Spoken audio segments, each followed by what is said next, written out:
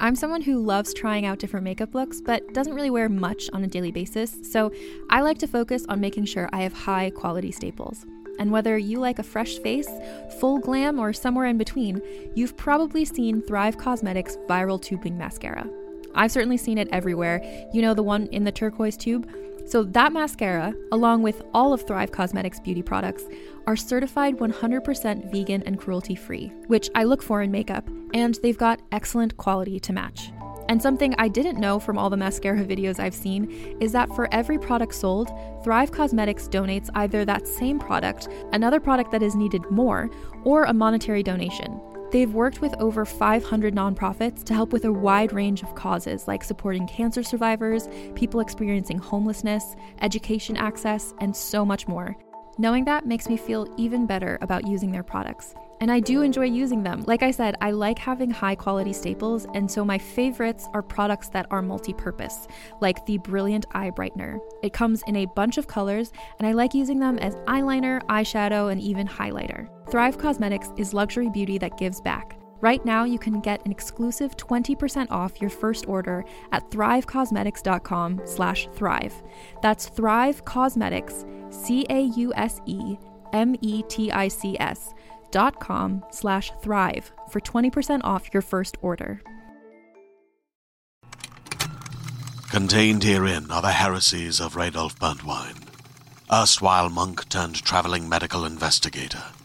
Join me as I uncover the blasphemous truth of a plague-ridden world, that ours is not a loving God, and we are not its favored children.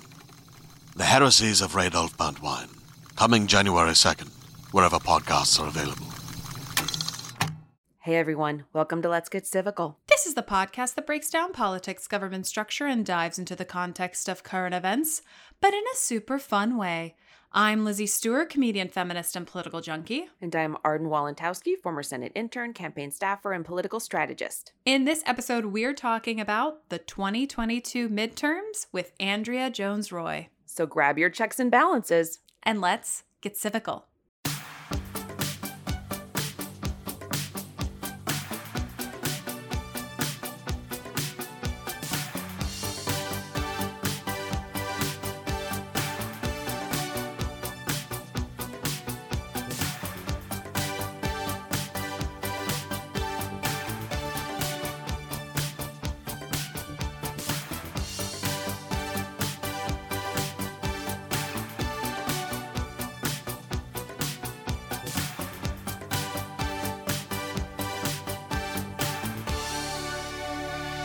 Hello, everybody. Hello, everyone.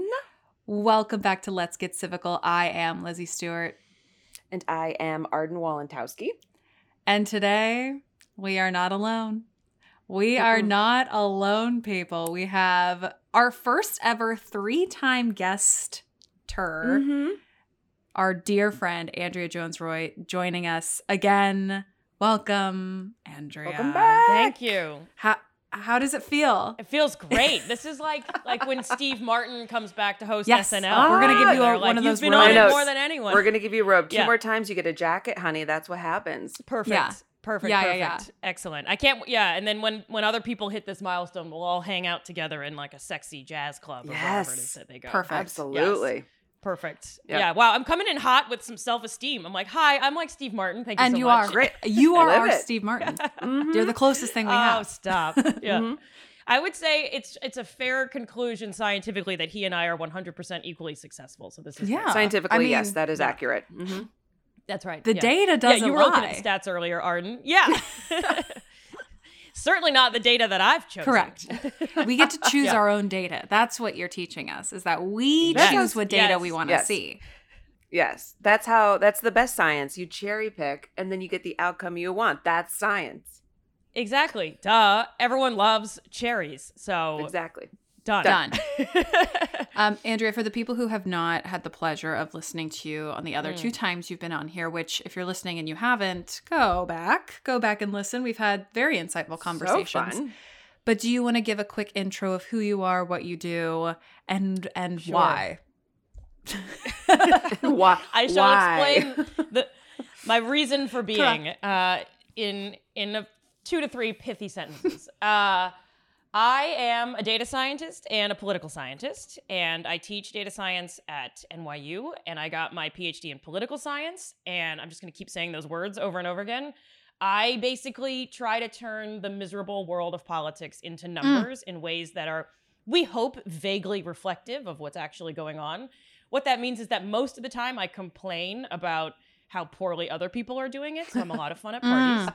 And when I'm not doing those things, I'm a stand-up comedian, and we run into each other on the streets many times, which is nice. And I'm a circus performer when people decide to ignore fire laws and let me set things on fire in their venues. Ah, so good. Such a great multi-hyphenate. Like, Good. that's I a know. multi-hyphenate. Because everybody thought it was going one way, and then Yeah. we took a left Several turn. left turn. It's madness, and I've disappointed everyone, is is the punchline. It's perfect. But you all are very nice, so thank you. Of course, we love having you. And yeah, what a time. What a time, I should say, What a to have time. you back. Obviously, we have the midterms. It honestly, I'm laughing because I think if I wasn't laughing, I would be on the floor in the fetal position because I just feel like so much PTSD from the general elections of 2020. Oh my God. But- Still.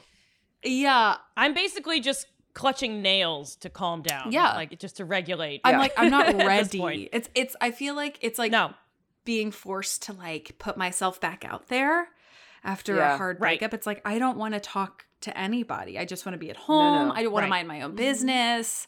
And yet I am being Right. forced to like be like put on airs. That's how the midterms feel like to me right now. Yes. No, I think I was trying to remember when we last, because I guess the first time I came on the show was probably ahead of It was 2020. ahead of 2020. Yeah. And then you were on. And then I don't know what we talked about after 2020, but I'm with you that I feel this time like I'm in denial Yeah. about it. Like, Yeah. you need to start dating again, but you're like, no, but I just am not. Yeah. I'm not ready. emotionally Like able. I can't. I really didn't know what was happening. I mean, I knew that like Biden's approval numbers were not great, you know, which, and it's midterms. So like generally it goes the other way from the party that has the presidency. But I really didn't know. I was like, how bad is it out there? Do you know what I mean? Like, what's going on? Mhm. And this morning I went and looked at the Real Clear Politics, which is always such a hard name for me to say. Like Real Clear Politics. It's like a tongue twister. That's just not fair. I think just clear politics Clear. would be sufficient. Yeah. Is that taken? Why are we? we? Is this a GoDaddy problem? Yeah. Maybe. Probably. At Yeah. this point, I feel like they should pay for the domain. Yeah. But I was looking at the numbers and I was like, oh, this does not look good for the Democratic Party. And it just, yeah, I was more, I like looked at them and then immediately wanted to shut the computer and be like, I didn't see Right. that. It doesn't exist. I'm going away now, you know? I don't know. Like, what's your immediate, like, how are you feeling about the midterms? You know, that age-old question of like, is the polling good? Like, have we solved anything in that regard? I feel like we've been working on that for a century. I don't know. Right. Literally all of this century, Yes. I think, is Yeah. fair Mhm. on the polling front. Yep. Is this polling good? Like, that's every election cycle. I feel like, is the polling okay? Is the polling okay? Can I Right. even listen to this? Right. Is this, is having these numbers worse than not having numbers? I don't know.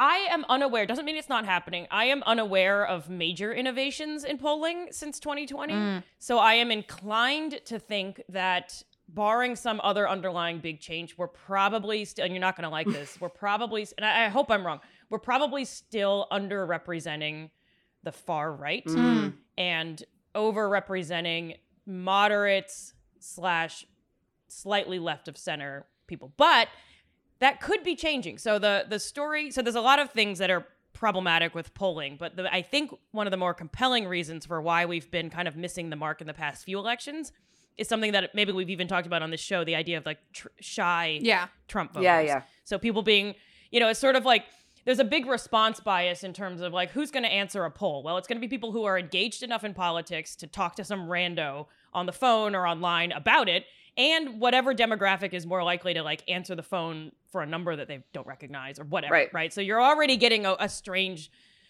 probably not so representative selection of people. But it's people who are probably also going to vote.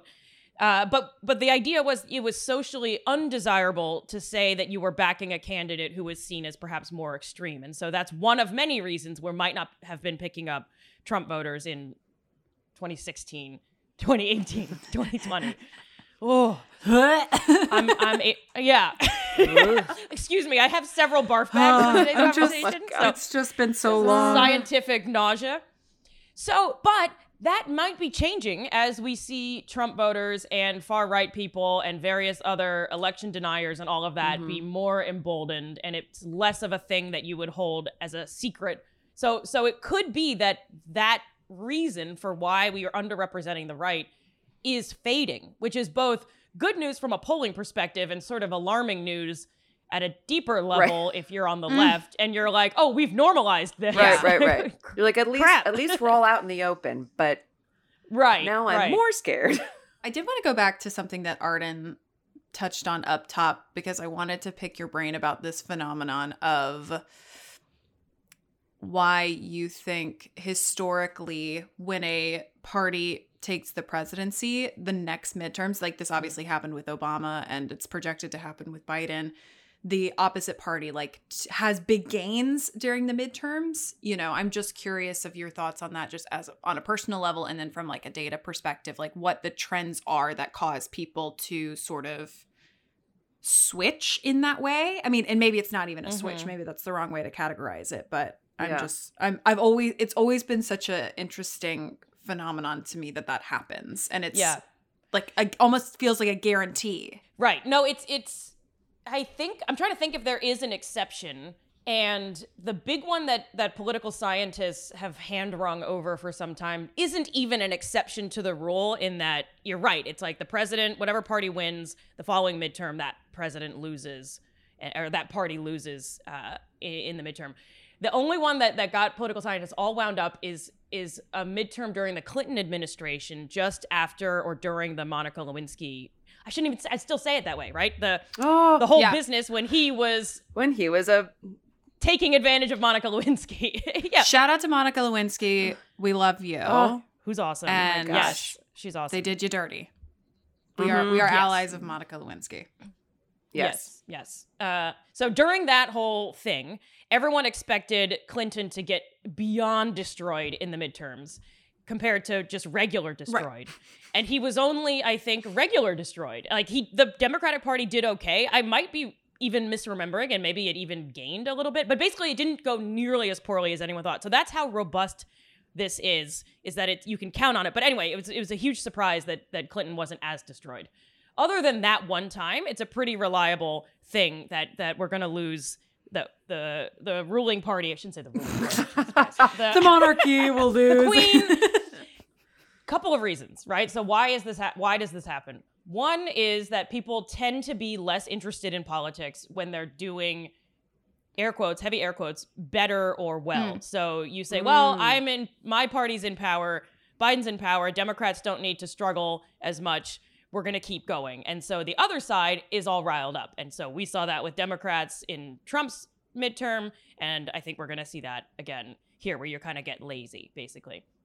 Another one is that, this is more personal, I think Americans think the president and the government can do a lot more to improve things than they can. Yeah, correct. And a lot of the stuff that we care about is stuff that, they can play a role in, but the effects you see in a majorly delayed way, and they take a long time. And generally, it's not just them pulling levers. It might be a lever followed by a cascade of things that roll out over years, if not longer. And Americans don't have that kind of patience. And so basically, you elect someone and you say, let's go, we're going to fix everything. And then you look around and you say, well, things aren't better. Let's go back to the other guy. And you go to the other side. And so even, people on the left aren't going to go out and vote for Republicans, but people who are kind of in the middle who chose Biden as like a stopgap from Trump might say, okay, yeah, but the Democrats are messing this up. So let's go the other way.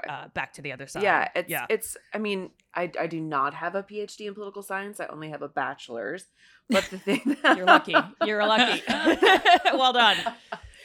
Way to brag that you got out of the church earlier. God, rub it in my face. Oh my gosh. But one of the things I remember learning about was this idea idea and desire for balance, like not even on like a on a personal level as a voter, like things aren't going the way that I wanted them to when I voted in this president person. And so I'm going to, make a decision to vote for the other part. It's more like, well, this party has power and this party should have more power. So like this, the idea of, like races in Ohio, like all those bellwether states where they kind of flip with the tide, kind of a voter's idea of almost fairness in a way. Like you have some power. Let's give the other side. Like the checks and balances. Yeah. Yeah. Which was always very interesting to me because I'm like, I get that from I don't even know, like a holistic standpoint. But on the other side, I'm like, that's not real. Like, then we're never going to get anything done. It's like, it's never going to go anywhere. Right. It's I think one of the sort of, I think you're right. It's like a holistic ideal in a way, but it's certainly never been something that I've considered even once when I go to vote. But maybe that's because I voted in New York and my vote doesn't mean anything. So that could be. So there's no point in even thinking about it. At the local level, sure. But yeah, I mean, the checks and balances thing has been built into the American psyche in a way that shocks me, actually. Like, I do an exercise with my data science students where we talk about measurement, my favorite topic in the whole world. And I say, what if we wanted to measure, is the world becoming more democratic or less democratic? Is the US becoming more democratic or less democratic? And I say, well, step one is, what do you mean by democracy? How might we measure it? And most of the research starts from the perspective of, like, do you have elections? Are they fair? Are they consistent? But inevitably, one of my students will say, democracy means checks and balances. And I'm like, oh, right. I forgot. But I even taught a class on democracy where we talked about all these different things and how you measure it. And most of it is about election and concentration of power and all this stuff. And then they'll just write checks and balances on the exam anyway. And you're like, something is happening in our civic education. But it's true. It's literally from like, it's Schoolhouse Rock era type of education where it's like, it's honestly, it's U.S. democracy is where checks and balances live. It doesn't really live in... Yeah. I mean, like, the idea of having certain entities make sure the other entity doesn't get out of control, like, that exists in other democracies. Right. But in ours, it's called checks and balances, and it is, in the education system, what makes our nation so special is that Congress checks the president and the Supreme Court checks the Congress. It's like... they all check each other, and that's from beginning. Yeah, and to Arden's point, maybe the fact that we do see this churn is, air quotes again, good, that it's checks and balances in action. And so regardless of the underlying drive behind people voting in different ways, it actually does keeps us very stuck, right? Yeah. And I think, when you think about, I mean, I don't even know do you know where the term checks and balances came from? That can't be like a founding fathers thing. That sounds too modern.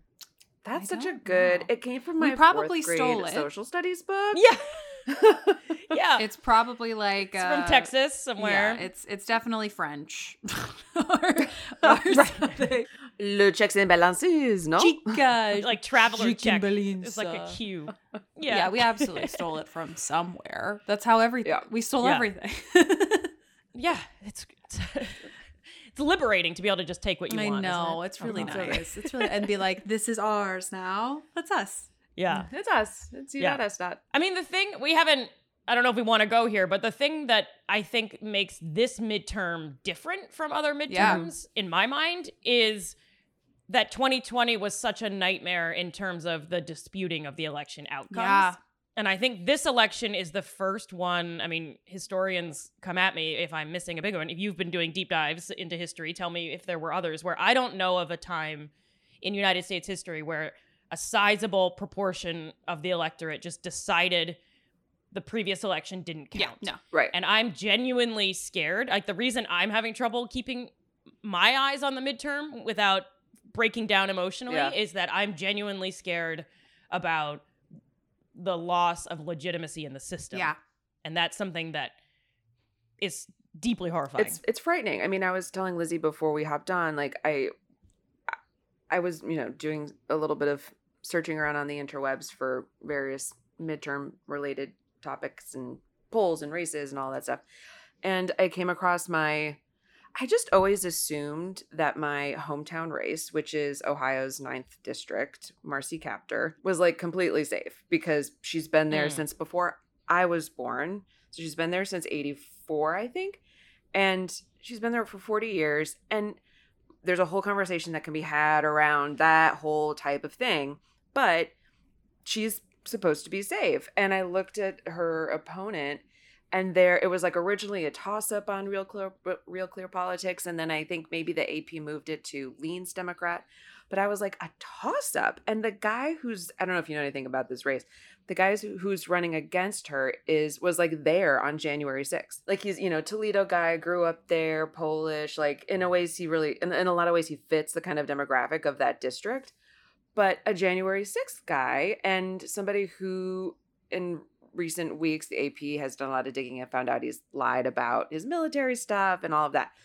So I was like, right, it's exactly the thing that you're saying, which is it's the legitimization, is that a word, of this idea that election was false. And now I'm going to run in this election. And one of the things on his issue platform is, making sure elections are fair and da-da-da-da-da-da. And I was like, but what is even your barometer of what is fair if the things that we've had in place and we have all agreed on for how many years, decades, that this is how we count ballots. This is how we report out the results. This is how, and then there's a peaceful transfer of power. Like, I don't even know what would they think fair would look like if it just turns out in their favor? If he loses, What is he gonna say? It wasn't fair that, there was a box of ballots in the high school gymnasium. Like, what is fair? Right. And we saw Trump, I know you're not talking about Trump, but we saw Trump setting the stage for this leading up to 2016, where he was like, it's probably not going to be fair because he probably thought he was going to lose. And then when he won, you didn't hear a murmur of like, well, let's check the integrity of all of that, right? And so I feel the same way that, if 2022 goes, it's a lose-lose for Democrats, because if it goes the way of Democrats, we're going to keep arguing about whether or not it was a fair election. Right. And if it doesn't, then we're in trouble because we have a whole bunch of January 6th people running the country. And it's terrifying. And Republicans have been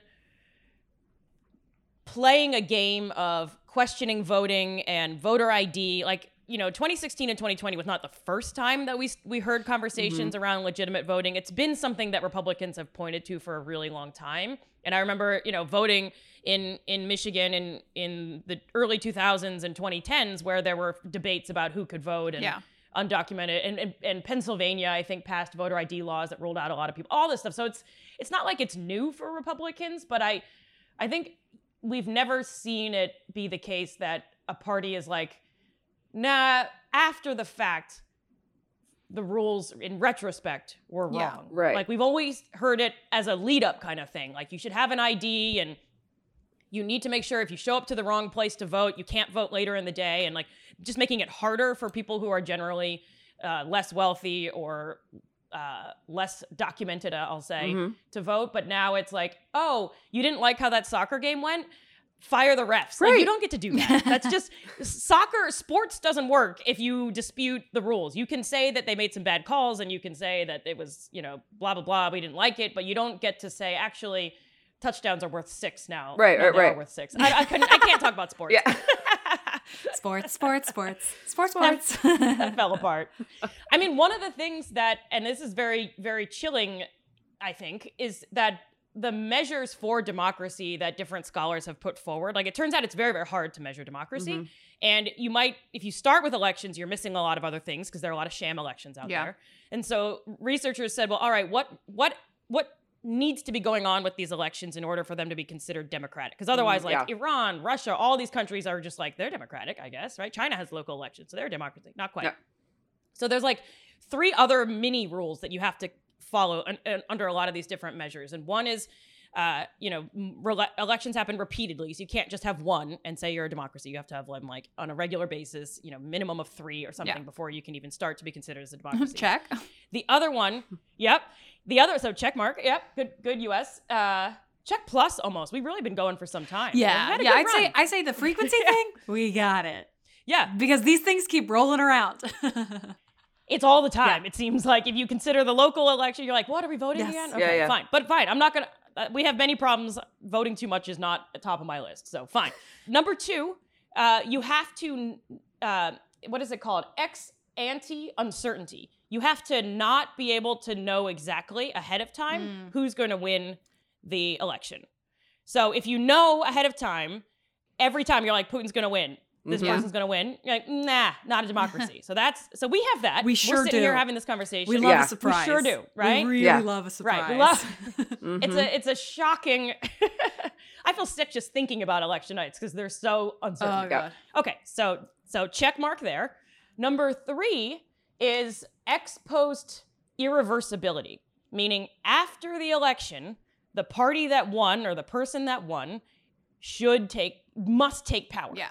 So if you have an election, it's uncertain ahead of time, but then after the election, the military comes in and says, nah, the original guy can stay. Then you're not a democracy. Right. And that's the one that the US, I think, is faltering on. Toying with. And yes. And both sides have reason to be concerned about this, right? Because if you are a January 6th person and you genuinely believe that Biden should not be in power, you already think that our democracy is over. Right. As people on the left who did not participate in January 6th, I don't want to assume where you were on January 6th, but if you were not there, you're concerned that, we're hanging on by a thread, and after 2022 midterms, it's going to fall apart. So that's the snag in the system. It is a snag. By the way, that's not a perfect measure. I could be wrong about this, but countries like Japan and Mexico, where the same party has been in power forever and ever and ever, but we do think of their elections as otherwise, checking all the boxes. They kind of get like a pass as democratic, but they don't really have enough change in power to count according to a lot of measures, so they get like inadvertently ruled out. We're going to take a quick break for a little word from our sponsors.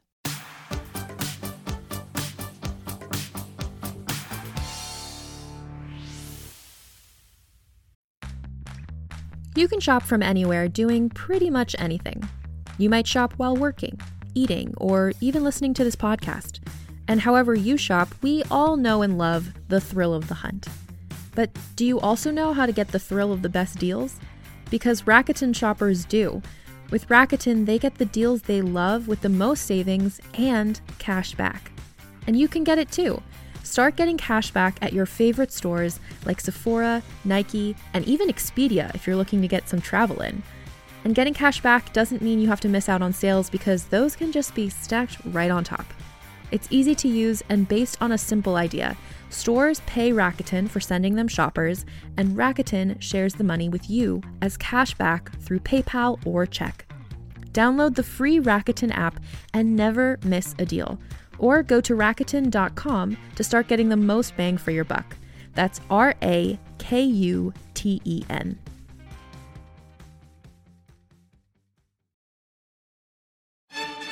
Hey there. Ever wonder what happens to all those amazing screenplays that never make it to the big screen? Well, wonder no more. Welcome to Table Read Podcast, where we bring those undiscovered gems to life. Picture this, talented actors giving incredible performances with the occasional laugh or blooper thrown in, produced by award-winning pros.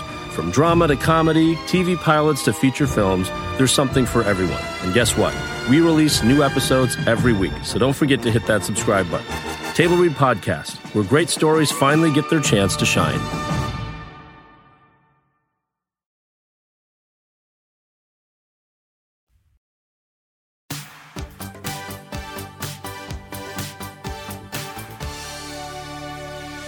Is there a country that's doing democracy under those measures like really well? Yeah. And who are they? And who is it? And what's the cost of living? They are the ones that you can think of, and I can send you some maps. It's the safe zones. Scandinavian, Australia, New Zealand's crushing it. Canada, touch and go, but much better than the US. I mean, the other part of all of this, I should say, is that these measures are all built, not all, but most of them come from, Western European, North American, white men who say, well, how are we going to measure how a country is governed? And they're going to focus on, the institutions more than kind of the experiences on the ground, right. In part because they're easier to measure, but also because you benefit from those systems.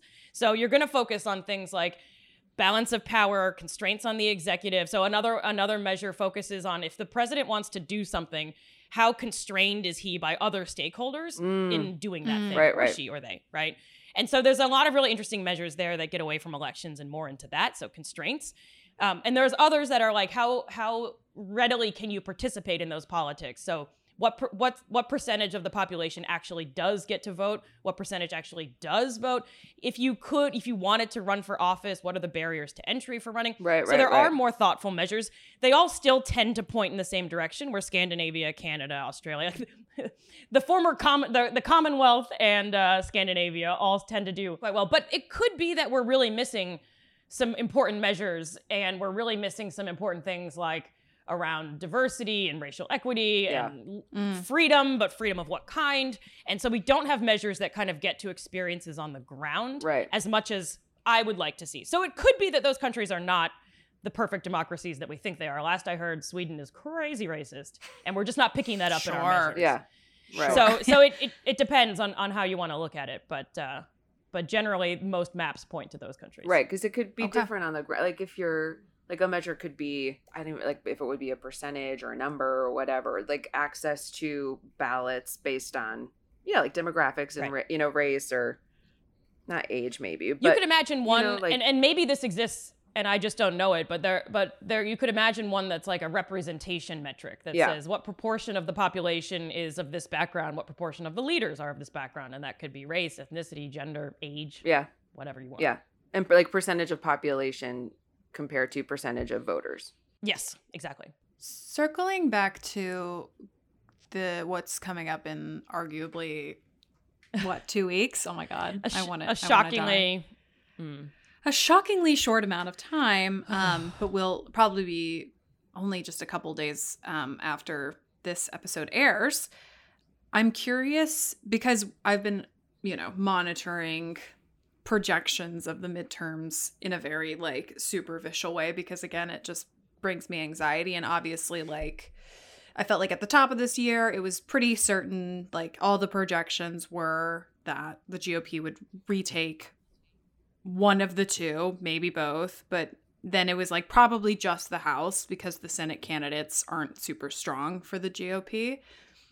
And then the Roe v. Wade situation happened at the top of the summer, and there were kind of mutterings of, oh, could this improve chances in the midterms? And then it became very much this touch and go of the Democrats may have a shot. They may keep the House, blah, blah, blah. And now I feel like we're settling back into the GOP probably retaking the House. Yeah. Is that also what you've seen over the course and like what the data has seen? I mean, is something like a Roe v. Wade reversal actually realistically enough to change this kind of what feels like predetermined outcome of the opposite party taking something back?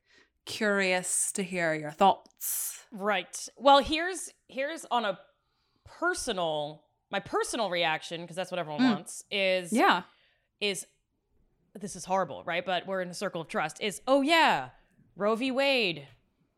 Shoot, we got to really protect that. Oh wait, it's over. There's no point. We already lost. It's the Supreme Court. So it's the discouraged voter is a dangerous thing. And I make a living in politics, and I'm trending hard towards discouraged, to the point where when you brought that up, I was like, oh, right, that was a reason we were all going to go vote in the midterms. And I'm wondering now if they thought about this very carefully and said, yeah, we'll announce this. I mean, if they had announced Roe v. Wade now, it would play a huge role. Voters, unfortunately, are very short-sighted. And we saw that in 2016, potentially, we don't know for sure, with the release of that information about Hillary Clinton right before the election playing a big role. So the fact that this was a while ago suggests to me that it's not going to be as big a motivator as we all thought it was. It should be. It should be a huge motivator. Yeah. Right. Because if Congress gets a hold of this and does what they want to do with it on the right, then that's even worse than what we already have. One problem, to get out of my own personal views on this, I think one challenge for Democrats is that Roe v. Wade being overturned doesn't affect the states where many of us live.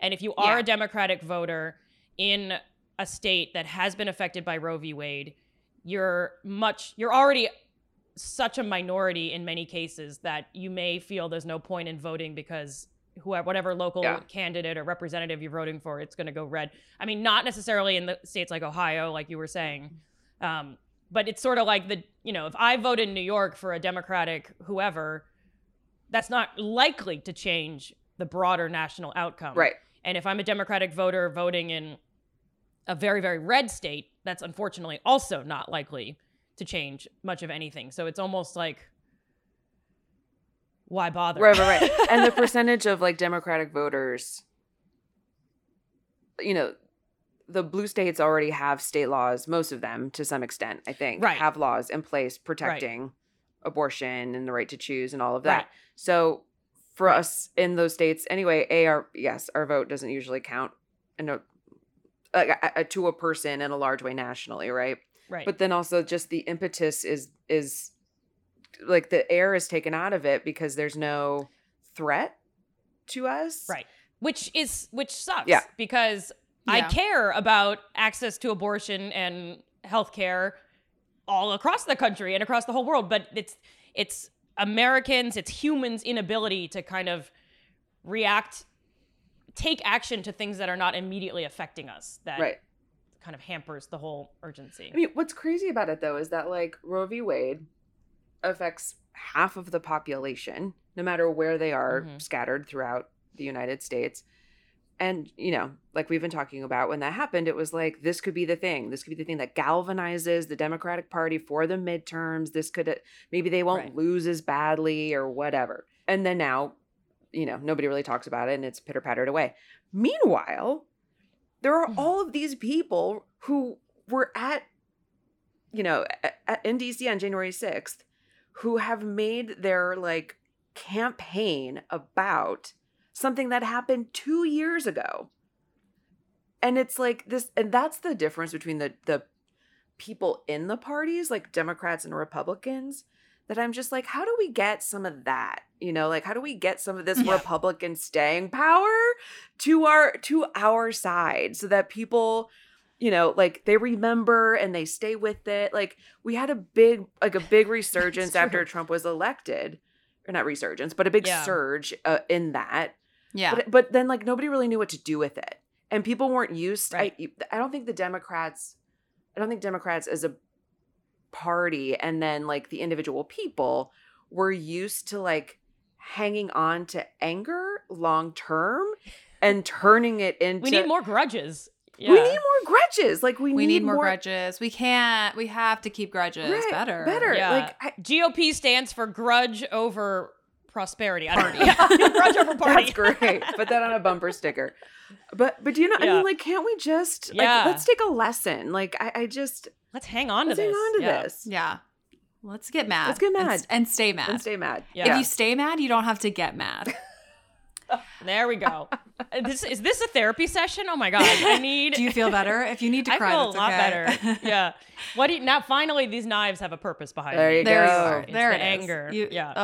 I mean, Democrats we're both, I'm speaking very broadly here, we're both very optimistic and like in denial, but also quick to kind of give up. Yes. I feel like. Like I just, and that's not just limited to Trump. I've been feeling that way since I started voting. My first election was, maybe we've talked about this. My first election was the Gore nightmare. Oh God. And I was like, so it doesn't work. Like the whole thing.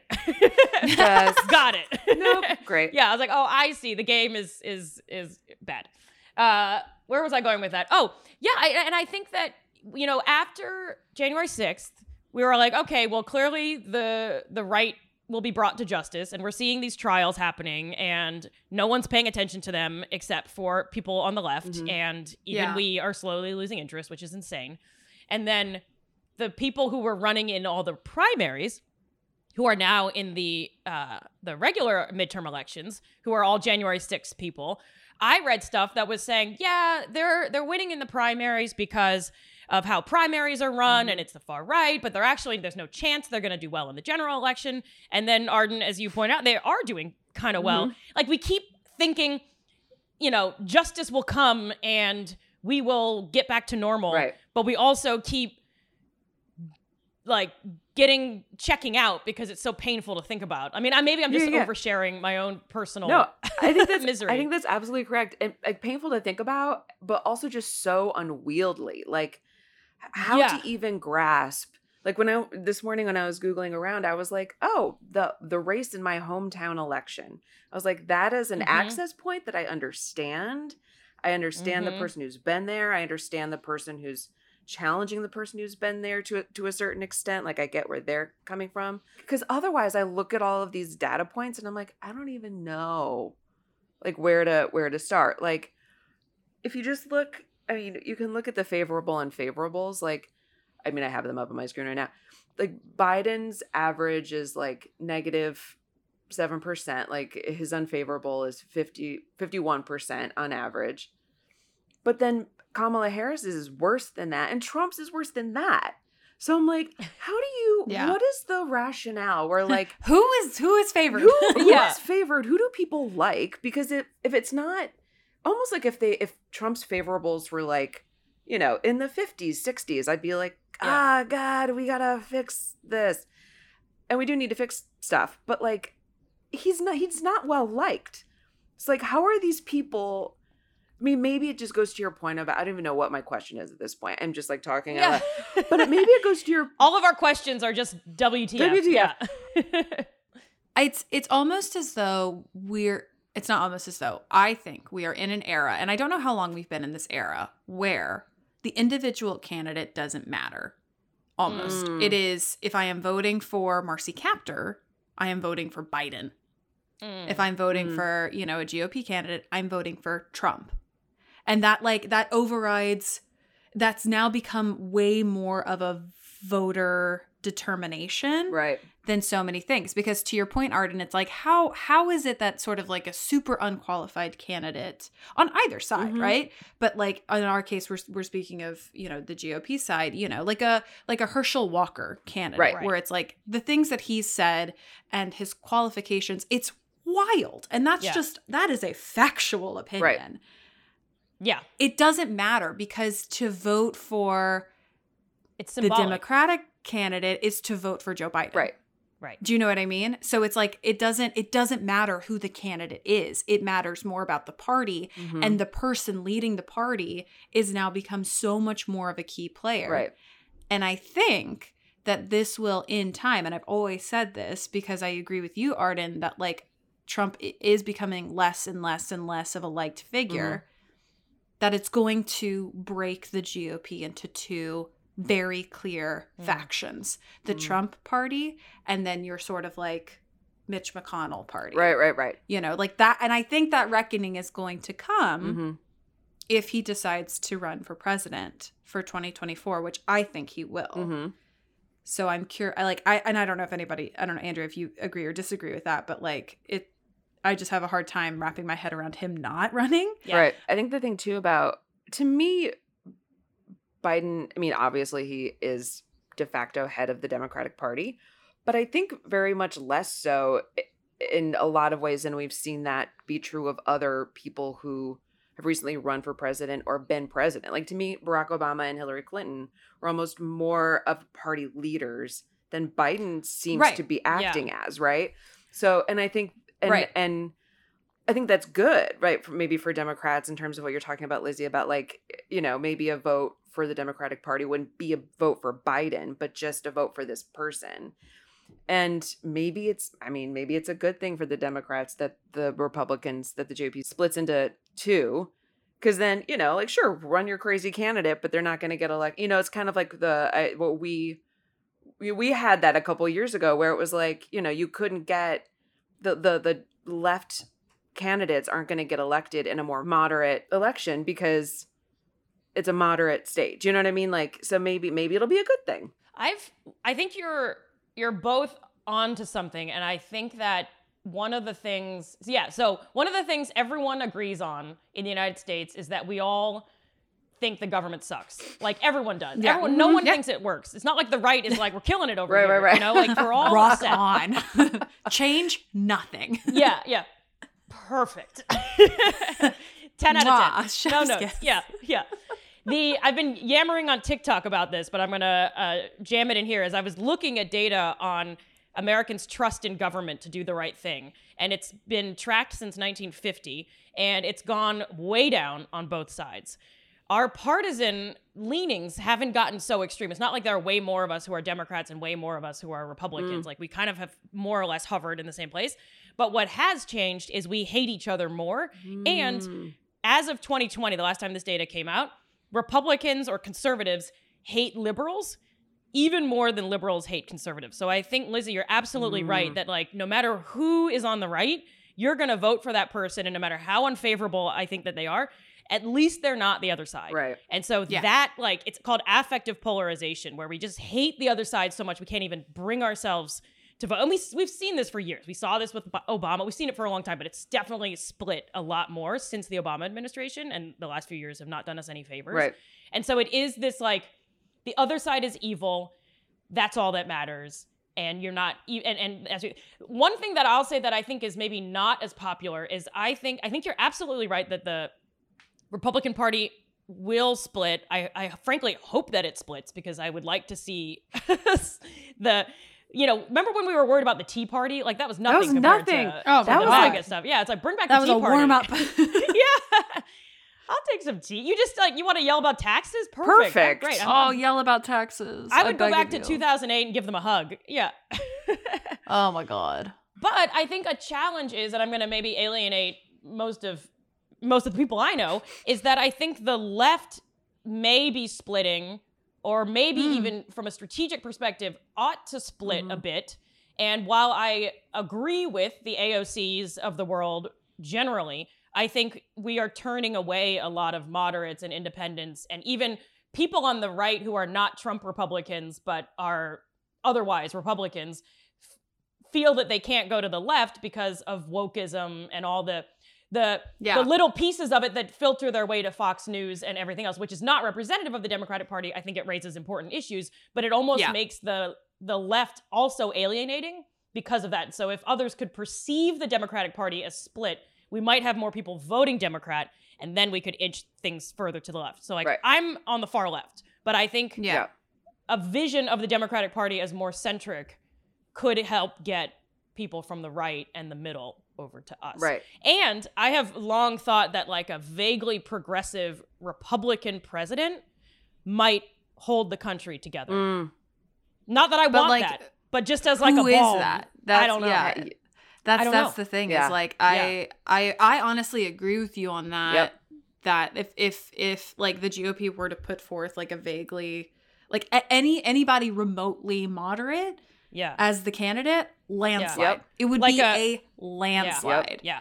Because that is like what the voter base is craving for reasons that I'm sure are based in science and whatever. I thought you were going to say racism, but yeah. And also racism. No, but, like, it truly could be anybody. Like, I genuinely think that if that was, I think that's what, like, the world is craving somebody moderate, or like I would say the general population is craving somebody moderate, and that person on that top level, the, like, pool of candidates does not exist. Exactly. It just, like, but, like, Biden was truly, I think, the closest thing that anybody could possibly find at that time. And even he's not that moderate. No, and if anything, politically, I'm to the left of him, and I was never excited about a Biden presidency. No. I think he's done some cool stuff, right? I mean, the student loans, the blah, blah, blah. But, I mean, it's like, you'd have to be in the middle, but not boring. Yeah. And the risk, I mean, Biden won because, I think, the left hates Trump so much. Yeah. He didn't win. I mean, there were a lot of people, even to the left of me, who were like, I'm not even going to vote. And you're like, are you kidding me? This is... This is wild. Choke on it if you need to, but cast the vote. Cast the vote. Yeah. I want to say everybody needs to vote. If you're not voting, I don't want to hear you complain. I don't want to see an Instagram story that is about your feelings on things. Like, if you're not voting, it doesn't matter. It doesn't matter what you feel, because you're not doing anything about it. And I think maybe it would be fun to close with, Andrea, what do you think is going to happen in the midterms on like a super general way? I think we all should answer this. Who's going to take what? Do you have anything that you think might be surprising? Pressure. Oh, I think Republicans are going to take both. Both? Okay. Yeah. But I think that Congress is dysfunctional enough that checks and balances where they're not going to get much done. Yeah. Hey, circle it back to checks and Yeah. balances. Yeah. Yeah. And then I think that gives us a chance in 2020, what year is it? 2024 for the presidency. Yeah. But I don't expect to be happy on election night in the short term. Okay. Do you think Trump will run for 2024? Yes, unless he dies, which he may. Okay. He's very old. He doesn't look well. Fair. Barring Fair. death. Yep. Oh my God. Yeah. Yeah. Yeah. Arden, what do you think's going to happen for the midterms? Yeah, I agree. I think just like historically, statistically. You think they'll take both? Yeah, I think they'll take both. I don't know that it'll be maybe the blowout that we were predicting originally 3, 4, 6, 7, 8, 12, 19 months ago. But yeah, I think Andrea's spot on. I'm gonna be the dark horse in this. we I go. think the GOP will take the House. I think that would shock me if they didn't. I don't think that they'll take the Senate. Okay. I don't know. Yeah. I don't think the Democrats will necessarily gain, but I think that we might hold on to the one vote Right. majority that we have. Almost useless, So we'll but see. I'm happy with it. I'm happy to have it. I'll you know what? At this Yeah. point, you got to take the Yeah. W's where you It's can. true. That's what I think will happen, because I just think that the Senate candidates are so they personally are doing so poorly that I don't know. I'm putting a little bit of faith That's good. in the Not voters. all of them. on Not all of those. them. But yes. But No, just a couple. Just I think there's just enough doing poorly enough. yeah. You know, like they should. I think the GOP should take the Senate. Like it's theirs to lose. But I think that they may not pull it out. Mostly because I don't like, it was something Mitch McConnell said a couple of weeks ago where he thinks that they won't take it. And I was like, Oh, okay, if wow. Mitch doesn't have hope, because he said something about like the quality of the candidates. It was just kind of a not optimistic statement. And to Right. come from that level, I was kind of Yeah. like, okay, I'll go with Mitch on this Yeah. one. It always makes me nervous when I think those people have good points. Like when I was like, well, Mike Pence is keeping the country together. I was like, God, I feel weird. Yeah. I And really you do. know, weird. a candidate has to be bad for Mitch McConnell to be like, Yeah. not quality. Nope.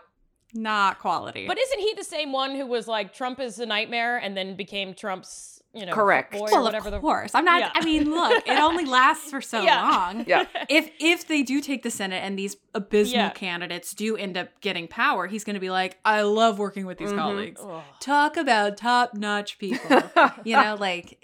He will flip, but I've never barfed more in my mouth at a podcast I know. conversation in my life. what can we What do say? we say? Oh. Well, only time will tell. And will. we will be probably heavily drinking on election night. But before we let you go, can you tell us everything that you're up to, what's going on with your Yes. podcast, all of the things? You have a new season, right? You have a new season I have coming? a new season. Yes, indeed. So my podcast is Majoring in Everything because I got upset talking about politics so much. But I will bring back Ask a Political Scientist one of these days. But Majoring in Everything is where I interview people who specialize in and do more than one seemingly unrelated thing. And I am talking to them about how difficult their lives are to actually do two things in a world that wants you to specialize and the unexpected overlaps between their various fields. So actually, my most recent guest was Dino Bidala, who's a radio personality on SiriusXM. And he's like a political analyst and writes for CNN. He's actually very inspiring on the importance of staying active if you want to save democracy. And he's on the left and he's a big activist. So he's someone to follow who will actually kind of keep stoking the fires on the left. And he's a former lawyer, was a page on SNL, and he's a comedian. So he's like awesome. And Oh, awesome. Yeah. Very cool. And otherwise, yeah, I am yammering about political science on TikTok and Instagram at Jonesroy, JONESROOY. Amazing. Well, we Great. can't wait to have you back as Thanks for our having me. resident data Yeah. expert. The midterms make me feel bad, but you do not. Yeah. Oh, stop. You make me feel may- good. yeah. I was going to jinx everything. I was like, maybe I'll come back and talk about good data, but let's not get ahead of No, ourselves. my God, wait. Oh my God, don't jinx it. No, Take no, it no, back. no. Yeah, take it back. I will look back fondly on this positive conversation relative to the next, even more miserable conversation we'll have in the future. Obsessed. Obsessed. Perfect. Thank you so much, Andrea. Thank and you, to our Andrea. sweet listeners, we love you so, so much. And we will see you next Wednesday. Goodbye. Bye.